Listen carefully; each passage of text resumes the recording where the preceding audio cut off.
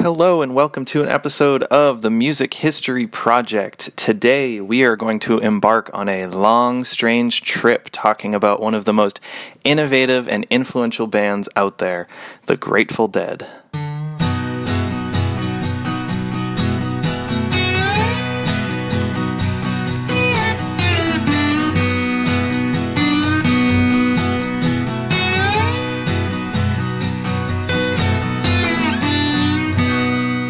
Welcome to the Music History Project. We're your hosts. I'm Mike Mullins. Dan Del Fiorentino. And Ashley Allison. All of our content comes from the Oral History Program, which is sponsored by NAMM, the National Association of Music Merchants. That collection is over 4,000 interviews and constantly growing. If you'd like to check out any of our other content that's not featured, head over to namm.org/library. And welcome back. This week's episode, we are going to be talking all things Grateful Dead, including some great interviews from one of the band members, Mickey Hart, as well as other people that have been influential within the band as well as the show experience, including Donna Jean Godchaux, Michael Paul, Bob Heil, Rick Turner, and Helen Meyer. What I love about this podcast, just like so many others of the Music History Project, bringing together interviews from the NAMM Oral History Collection, is that we have a different take than maybe other organizations might have, blending together a real live Grateful Dead member, which is cool, along with some other people that maybe you wouldn't have thought of that were tied to the band or influenced the band or provided gear for the band. We're going to hear from the great Bob Heil, who created microphones and sound equipment for the pro audio world for many years. All kinds of different people who have tied themselves and their career to the Grateful Dead over the years. So I love that about this podcast, and I think you're really going to enjoy this. You know, I grew up in the Bay Area. I went to high school in Menlo Park, not too far away from Palo Alto, which is where the band originated in 1965, I believe. And so it was really a part of that area that was very proud of what the band was able to do.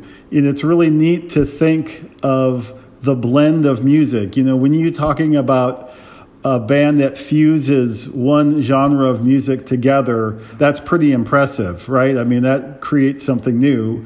What the Grateful Dead did is fuse just about every musical style you can think of together. I mean, I don't really know a style of music that wasn't blended in that mixer, you know, with jazz and bluegrass probably being often just as influential in a riff or a song as psychedelic rock or folk music. I mean, it was really a neat gathering of very talented people who brought together all kinds of different feelings and expressions through music. And I think those lengthy instrumental jams, which they're quite known for, had a lot going on. It wasn't just something riffing for 40 minutes. There was a lot of counterculture in there, you know, a lot of meaning, a lot of substance. And I think that's one of the things that they're so endeared for.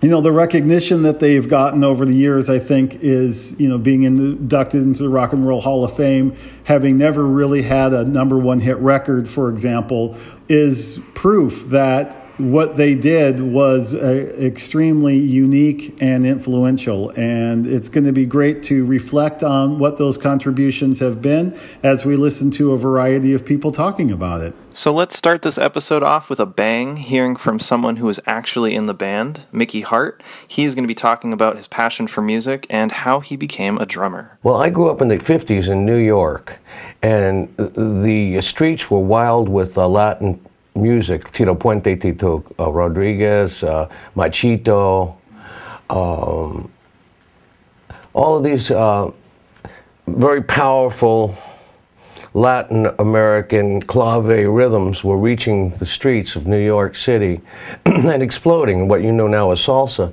So the music was blaring out of all of the houses at the time, so it was really hard to miss this polyrhythmic rush of rhythm.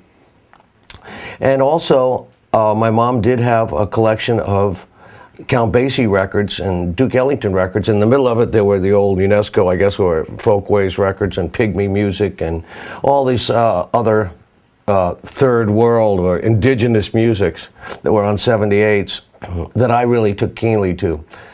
So my influences were from out there.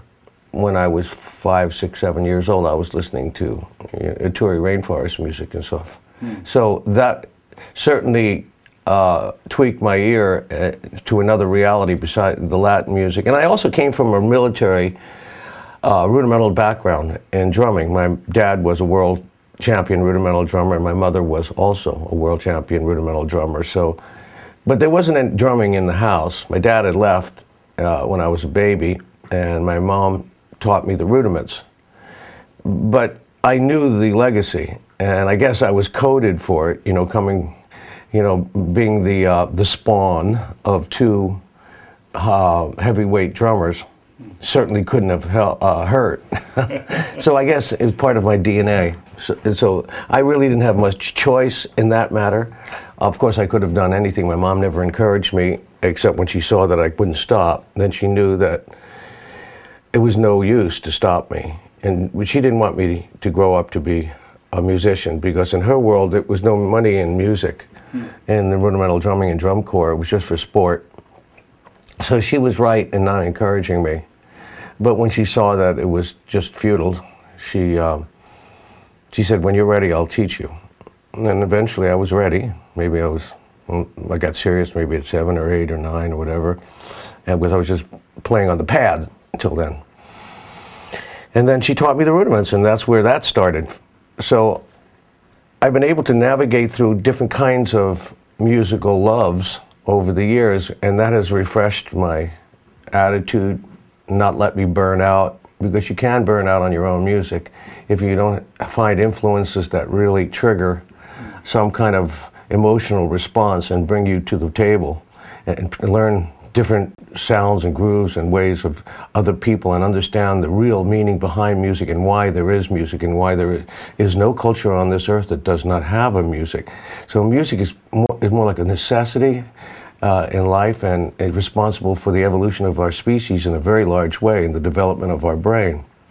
So once you get into these emotional and issues of the subconscious and dreams, and you know, once you start dreaming the music, and all of a sudden you understand that it is you and you are part of it, and then you're resonating with something that happened a long time ago, perhaps 13.7 billion years ago, which was the moment that this universe was blown into creation, you know, when the Big Bang, specifically, you know, when this arrhythmic event, and that we're living as part of this evolution of the planets, of the stars, of cosmic matter that created our galaxy, the sun, the moon, the earth, the trees, the animals, us. So it's not just about drums and drumming, it's more like in training with the larger, more powerful rhythms of the universe.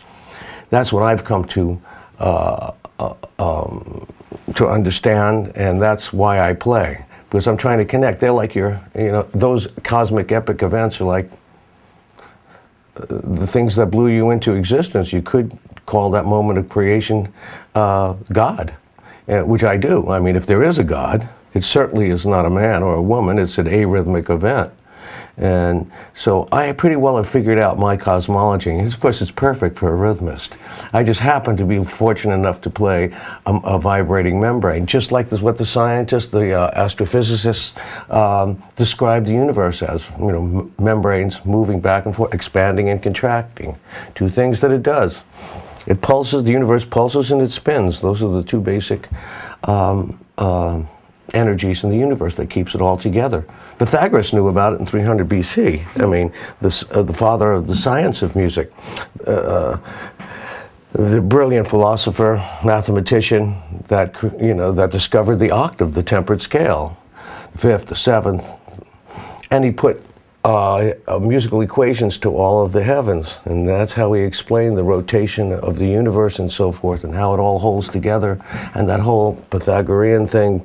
And now we know that science knows that Pythagoras was pretty damn close. I mean, he heard the sonorities of the universe. Obviously, he didn't have ears to hear them because, the ear is not equipped to hear those cosmic events. But obviously, there was some kind of mystical flight involved where he was able to determine that the universe was music, and hence the father of the science of music. So that's my, in 25 words or less, cosmology of why I do this.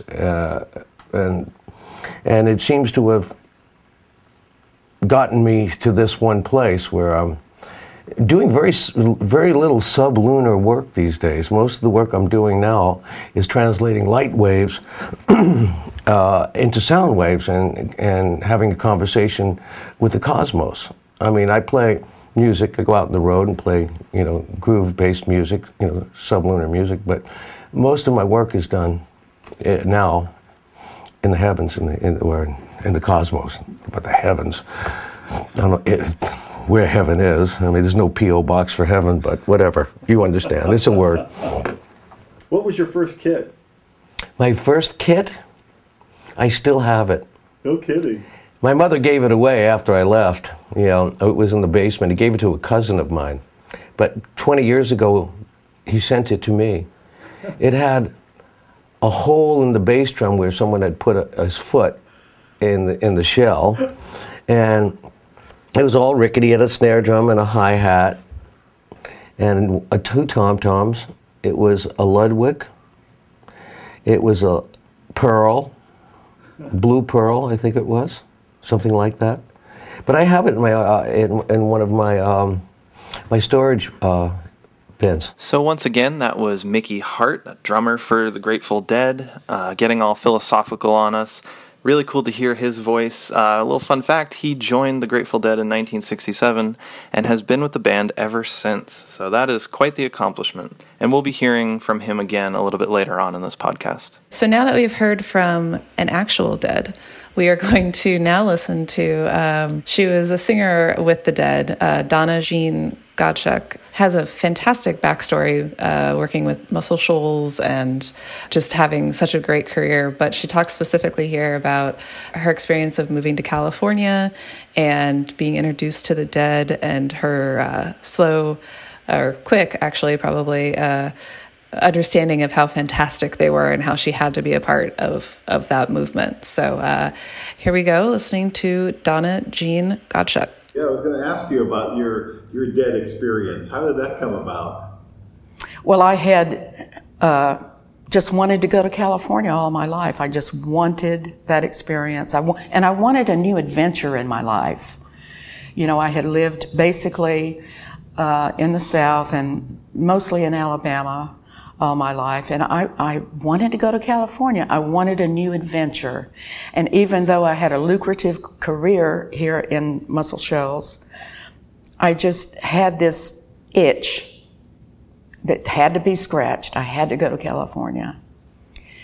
And a friend of mine, who happens to be Roger Hawkins' wife now, Brenda Hawkins, she and her cousin had moved out there, which gave me the impetus and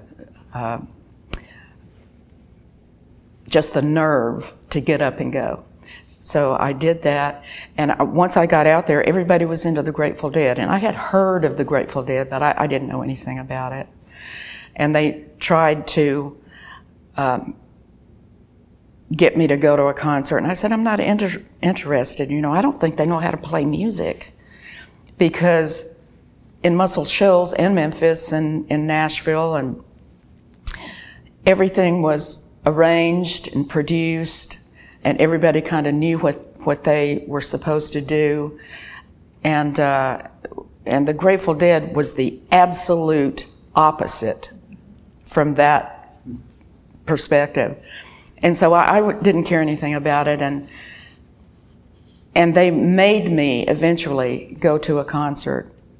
And I was in the back row of the Winterland Arena in San Francisco, and I heard that band, and it just blew my mind. And I said, how do they do that? Because nothing was arranged. It just happened spontaneously. It was very spontaneous, kind of jazz-like in a way, but not. in that so many kinds of music were incorporated into the Grateful Dead sound, which ultimately translated into the rock and roll world. And I just turned to the person next to me and I said, when I sing again, it's going to be with that band. Because I didn't go out there necessarily to, try to find another musical thing to get involved in. I just wanted the adventure going to California. And when I heard that band, I said, that's the band I'm going to sing with when I sing again. Did they have a backup band? Did they have girl singers? No. At that time? No. Mm-mm. I was the only, from beginning to end, the only female singer in the band. And it wasn't really, the thing with the Grateful Dead is it wasn't background singing, it was ensemble singing. And so I was on the front row with the guys, for 10 years, nearly 10 years.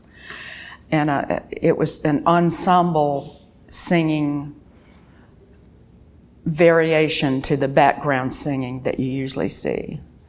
So it was a trip. So did you first perform or record with them? What was your first? I first performed with them, and the thing is, my singing had only been in the studio, earphones. So I had never had any kind of stage experience, and I left out an important part that I had married after we got totally into the Grateful Dead. I met and married Keith Godchaux, who was a fabulous keyboard player. Grew up playing Beethoven and Bach, classical background, and then jazz. And he learned on the fly how to play rock and roll. So my first performance on stage with anybody was New Year's Eve, Winterland, San Francisco, California, 1971. And I was thrust out there on stage. Not only had I not been a performer, but with the boys club of the Grateful Dead. And the audience, the Deadheads, the fans, like, who in the world is this chick getting up here with my guys? So I had to battle through a lot in order to hang in there. But like I said, I was never going to take no for an answer. And so I battled through that, and it was wonderful. That lasted for, let's see, before I even get there, I went straight from there to Europe 72, which is one of the Grateful Dead's most famous albums. So I went straight from there to New York, where we did a bunch of gigs before we went to Europe. So that was also this little Alabama girl, getting on the plane and, going to Europe and standing in front of those crowds. And, eventually, and not even eventually, but shortly thereafter, we were playing hockey rinks and, like Boston Garden and places that big, like 50,000 people. And so I went from nothing to everything, let's just put it that way.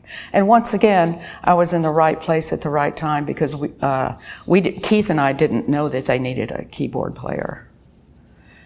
And they wanted another singer, and we didn't know that, but we were at the right place at the right time. And I had enough guts to go up to Garcia at a show and say, my husband is your next keyboard player, and I need your home telephone number.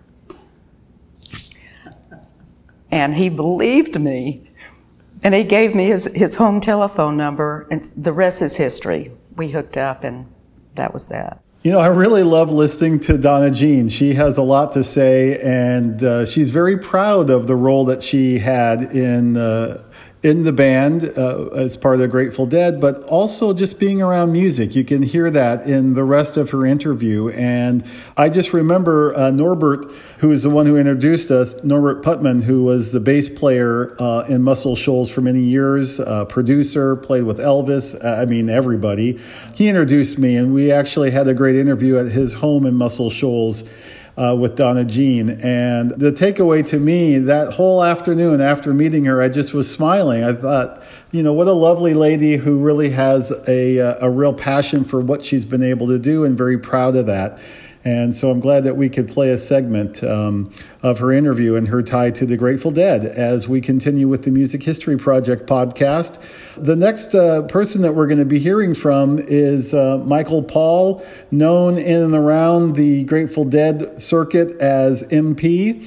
MP was actually introduced to me by Jim Gamble, who was introduced to me by Henry Austin. So a couple of shout outs to some very supportive people who got me in contact with the right folks.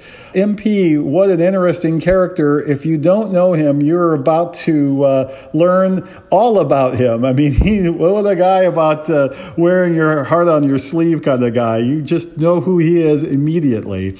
His claim to fame, he really was a crew member of the Grateful Dead, but in a different slant than the technical side of the sound. He was all about the visual, going way back to the beginning, using overhead projectors and developing ideas of putting gels and liquid and oils together, swirling around and giving you those fantastic psychedelic experiences. MP was right there trying to figure out what would work best, and grew in his career as the band grew and developed. So a neat segment, I think, from his NAMM Oral History interview will be played here as part of the podcast. So next up, we'll be hearing that segment from MP, followed by a segment from Bob Heil. Could we talk a little bit about some of the gear that you've used over the years and how that's changed? Oh, yeah. Well, the development of the slide projector really changed. And so also did the overhead projectors. We would go in and modify the overhead projectors because they were using 300 watt. And in order to throw 500 to 1,000 feet, which was typical for the large size halls that we were doing, we had to go up to 1,200 watt, which meant we had to go in and put in bigger heat sinks, larger fans, and such. And then I also had to make special lenses for the slide projectors.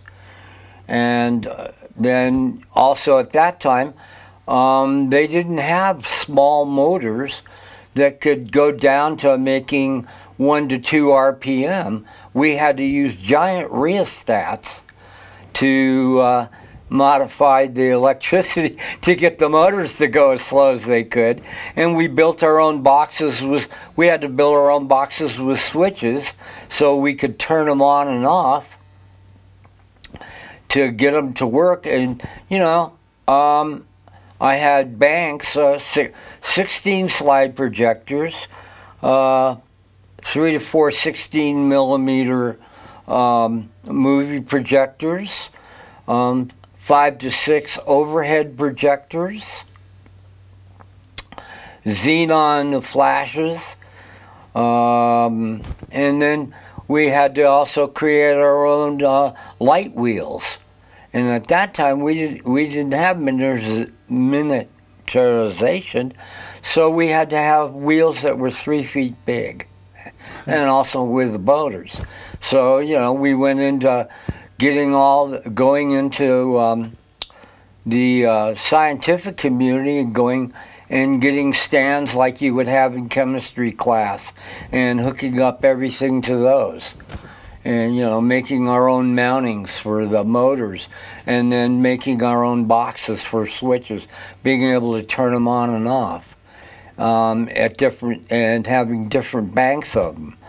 And what I did was I created layers So there were like 5 to 6 layers deep of different kinds of colored slides and different images. And when put together correctly, they would go in and out of each other in depth of field, so that images would come in and out of each other, then layering, then with the liquids on top of that. Here you have this liquid, and all of a sudden out of it comes a boat floating, or somebody's face, just like you would be in a dream. So that was the way we were producing the helping to stimulate the consciousness effect, which went right along with what you were hearing. So what you were doing is we were trying to create the sensory feeling of hearing, seeing, and moving. Because when you do all those, then you throw yourself into the 5th dimension. At that time, most people, wow, the 5th dimension, what do you mean? But as we know today, that's quantum physics. It's our way of discovering what we would call the psychic wormhole. And one of the things I used to use was, at that time, people were getting rid of depression glass. Moms during the 40s and the 50s, plates, large cake plates and dinner plates, and a lot of it was cut crystal. Well, cut crystal goes really good as a prism when you put it on an overhead. So we'd put it on, I made turntables and let them spin. And then we'd do cutouts and lay those on, then put the cut crystal on top of that, and then put a liquid on it. So you had the light bending in all these different directions. You had it going through the cut glass, causing its own prisms, going through the liquid, which was colored, and allowing the light to bend through the colored liquid, besides being on its own prism. And it was a white light source that was being projected through. So you had, and the cut glass would cause all kinds of derivations in the way it moved. So you had naturally moving light of various kinds. Lots of fun. Did these bands have specific things for you as far as how to do the coloring and the gels and the lighting and so on, or were you pretty much at will to do what you needed to do? Pretty much willed to do what we needed to do, but we tried to blend it toward whatever they were doing, the style of music they wanted to have. Was it more, was it rock and roll, or was it blues, or was it a blend of those, so that, we could keep in tune with the emotional effect of how they wanted to, what they were trying to deliver to the crowd, to get them where they wanted them, because different songs have different meaning and different style. And when you can couple that together, just like in a great movie, the soundtrack of a great movie goes along with what is going on in the imagery, or, and that's what we did. We looked at it that way. This was just a live movie. And how do we keep it together? If the salmon are running up the stream, how do you couple that with the lighting image, so that you keep it in the flow. And that's what it was all about. And when we had it going well, we called it auto. And you realized you didn't have to do anything. The less you did, the better it all worked together. One night, I get a call from old George Bales, the station manager at the Fox. He said, "Hey, Heil, you still got those big speakers?" And I said, "Yeah, why?" He says, "Well, we got a band here. They came in and they don't have a PA. And can you bring them up here?" Because he didn't know, but luckily I had built this thing into whatever. That band was the Grateful Dead. And if you know their history, that was the weird time when they played New Orleans, and their sound man, Stanley Owsley, was on probation. He wasn't supposed to be out of the state of California. The drug agents followed him that night after the concert, confiscated him and the gear, brought him back to California. The band didn't know it. They'd already left for St. Louis. When they got there, no PA. That is a very historic time in the music business. That room over there with all those people would have been different if that night wouldn't have happened, I truly believe, because they had never played through anything like that. Garcia went nuts. He said, "You're going on tour. That's right out of here." I didn't, "No, you don't understand. I can't do that." Well, and my roadies are going. And the thing that really saved me, Dan, was my roadies. They knew every lick of Grateful Dead music. They were Grateful Dead fanatics. So that really helped because they could mix good, you know. And it was just, the union that night was incredible. And we went on tour. And that hit the front page of Billboard magazine. Ye Old Music Shop gets the Grateful Dead sound contract. How many guys would have to do whatever to get that? And we just happened to fall into it. So once again, that was Michael Paul, and after him, Bob Heil. And Bob Heil of Heil Sound really got his start back then with the Dead, and he is still in the industry today, still doing what he loves to do, and he is good at it. So next, we're going to be listening to Rick Turner, who played an important role in the Dead's live sound. So all of the live sound nerds out there, I think you're going to really appreciate this next interview with him.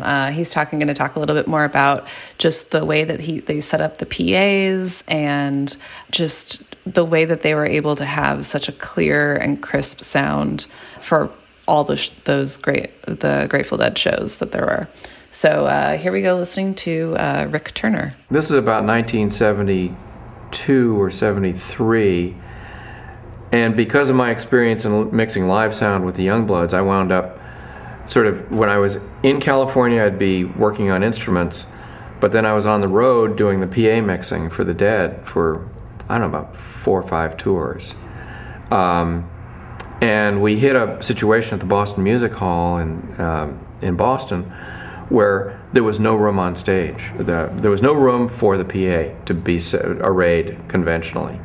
And so they had been experimenting with the PA behind the band in rehearsals. And this was one of those things, we hadn't dared do it live. And it was like, well, PA's going behind the band tonight, first time, boom, and it worked. That eventually evolved, by 74 it evolved into what is known as the Wall of Sound, where they had these this phenomenal, literally a wall of loudspeakers. There was 450 loudspeakers in the system, you know.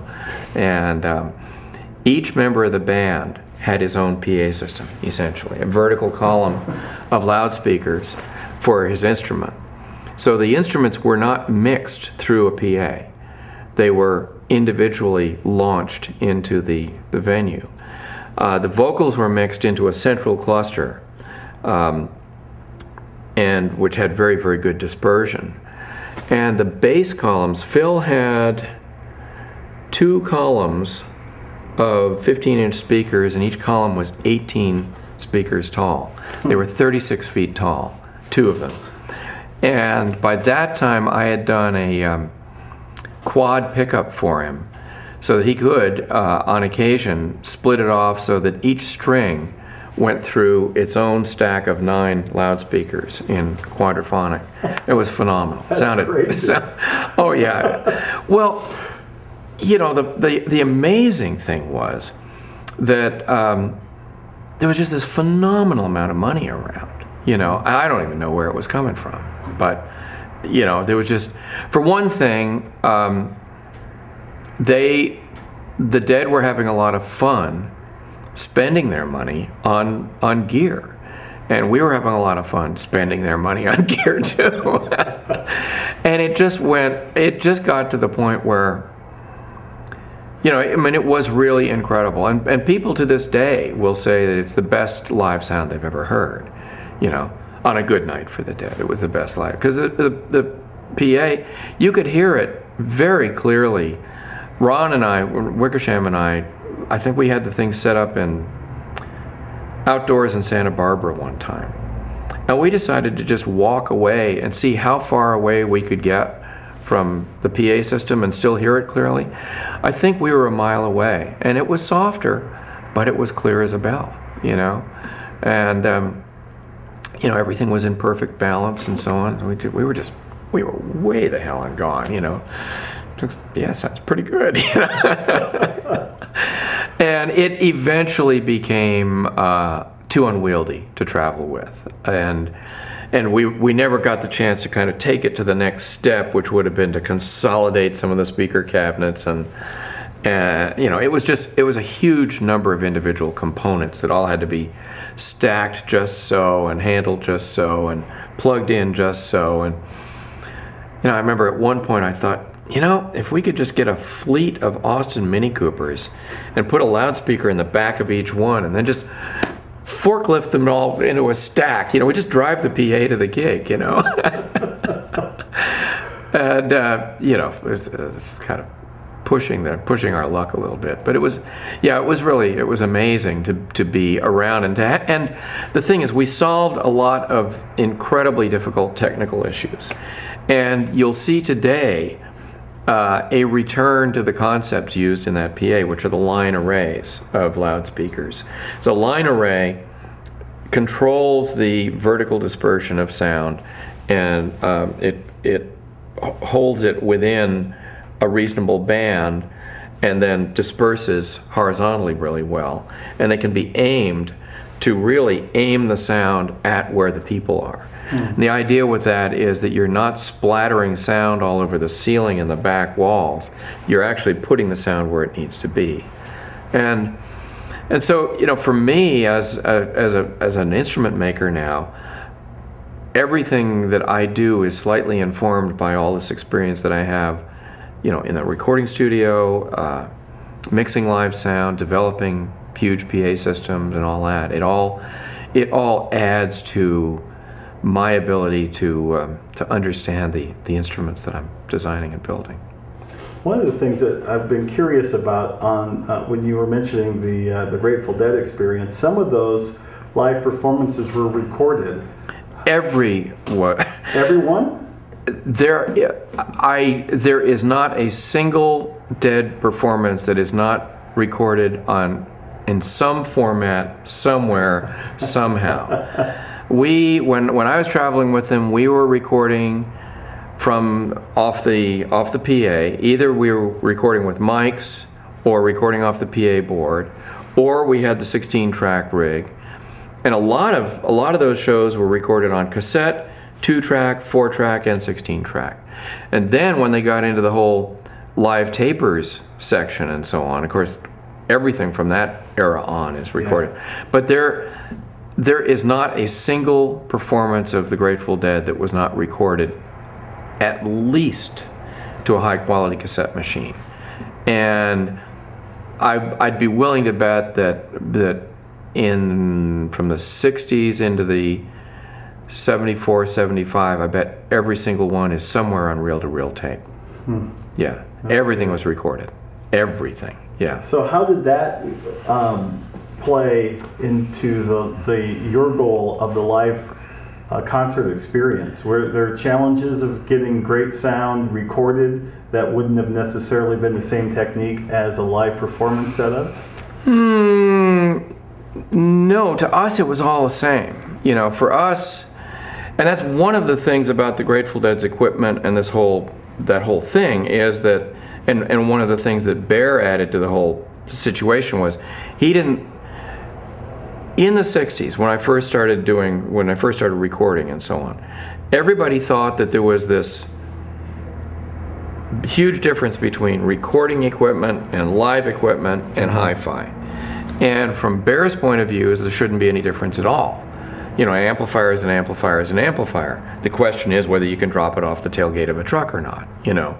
And, you know, and loudspeakers should be made with, you know, very, very high power capacity and flat response if it's a PA thing. Now, if it's for distortion, a guitar distortion sound and so on, that's another matter entirely. But if you're talking about reproducing sound, what's the difference? I mean, you know, you should be able to use studio monitors as home hi-fi speakers, which we did. All of us had, there was no difference between what we would monitor off of in the studio and what we would listen to at home. I mean, it was the same gear. For me, it still is. I mean, I just, you know, why have it be, what's the difference? Why have it be different? Other than it being a budgetary matter, you know. And then you take it to the live thing. Well, the live gear does have to be more rugged. But in terms of it, the quality of the sound, it should be just as good as, you know. I mean, you don't choose crappier speakers intentionally for live sound. You know, so hopefully, yeah. So for us, it was the idea was that it's all the same gear, and we were bringing the recording studio versatility to live sound, and then also for us, the live recording gear and the PA system were absolutely integrated. We'd use the same mics. The mics went into a stage box. The stage box had splitter transformers that would send a signal to the PA mixer, if there was a mixer at that point, and then there was an output that could go to the 16-track recording gear. And so it was, once again, it's the same gear being used for the PA and for the recording, and trying to break down that conceptual difference between the two.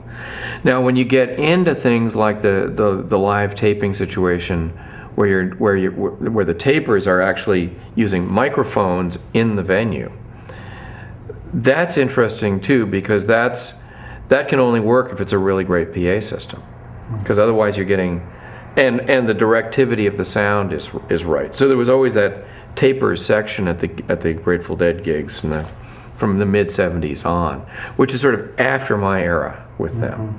But the idea is that the PA system would be putting out something that was worthy of recording. Okay, that was the great Rick Turner, one of the mainstays of any NAMM show, and a guy who will always spend as much time as you want talking about his favorite subject, which is building guitars and providing sound reinforcement. Smart guy, really, really humble, and a fun guy to talk to. So as we move on with our Grateful Dead podcast this afternoon, I thought we'd have a few words from Helen Meyer, the co-founder of Meyer Sound in Berkeley, California. Not a big segment, but just something to weigh in on, showing that the Grateful Dead has had a great influence on all manner of elements of the music products industry. And then some final thoughts from Mickey Hart. Do you have any good Grateful Dead stories? Good Grateful Dead stories that I can actually tell you.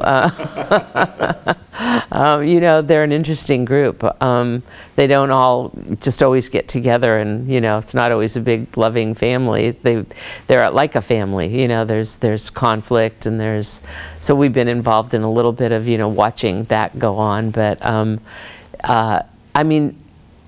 when Don Pearson was around, and Howard Danchik, and Ultrasound, and it was a real family feeling at the concerts, and just working with them to create what they were trying to do for the group. It felt really, really good. It still does. It's just bigger now, and it's a different, things have changed, but it's still a really interesting group who cares so much about their audience and how it sounds in the audience and how it feels for everyone, and how much fun it is. So that's a fun group. Well, that's one of the things about music that's so attractive, is that it's a life-giving, life-enhancing kind of an energy. And it doesn't come without its costs. There's a lot of costs on the way, you know, and you have to pay. But it's worth it if you spend your whole life at it, because it does take a lifetime to really gather enough moss to really make it worthwhile. Mm-hmm. It doesn't usually happen in a flash or in a hit single or something like that. It usually takes a cumulative effort over the years to be able to really see what music magic is all about. Mm. If you're playing with magic, then you know that you can't find it every night. So you have to be patient. You have to do things you would probably not normally do in other professions. You might have to go places that you might not like to go in order to spread the seeds of music, for not only for you, for the other people. You have to practice an awful lot, you know, and then get up there for about 2 or 3 hours a night and play music. Mm. So, in some respects, you have to understand that this is not free. I mean, you have to sacrifice a lot in order to be able to really enjoy what the power of music is all about. You know, those are words. But the actuality of spending, like for me, it's been 63 years in the groove. I'll be 67. And I just came back from a 3-weeker, you know, 3 hours a night, sometimes at altitudes over 7,000 feet, in the heat, rain, you know, sometimes freezing cold. After a while, you embrace these things, and you actually like them, because they become part of the challenge. All right, that will conclude it for our Grateful Dead podcast. I encourage everyone to head over to the NAMM website, that's namm.org/library, to check out all of the videos that accompany these interviews, some of which have the full interviews posted, and they are very, very interesting, so I would head over there to check that out. We should have some final thoughts about this episode, and I'll start.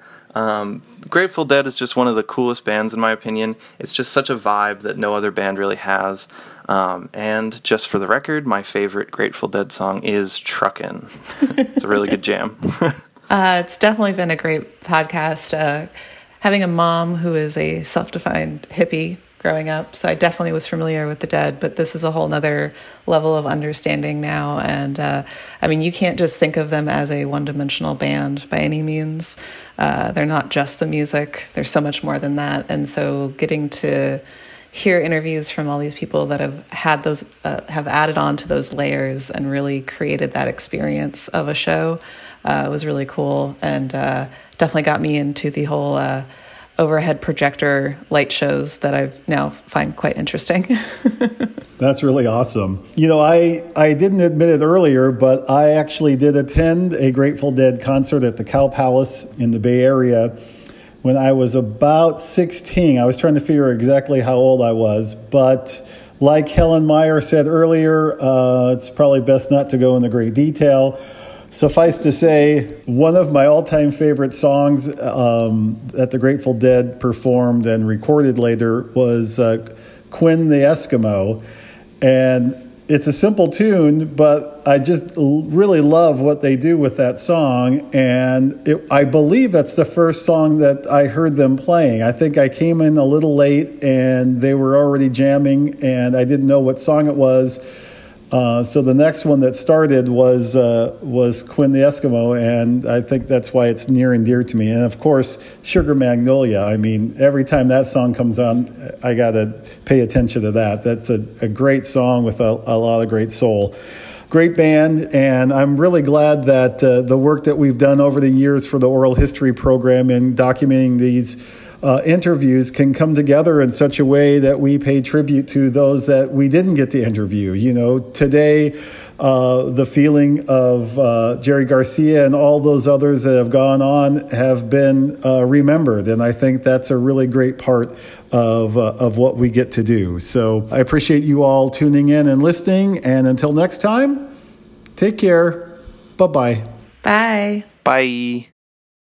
Thank you for listening to the Music History Project. This has been Mike Mullins, Dan Del Fiorentino, and Ashley Allison. If you like what you heard today, please subscribe on iTunes and leave us some feedback. If you have recommendations for future episodes, just shoot us an email at library@nam.org.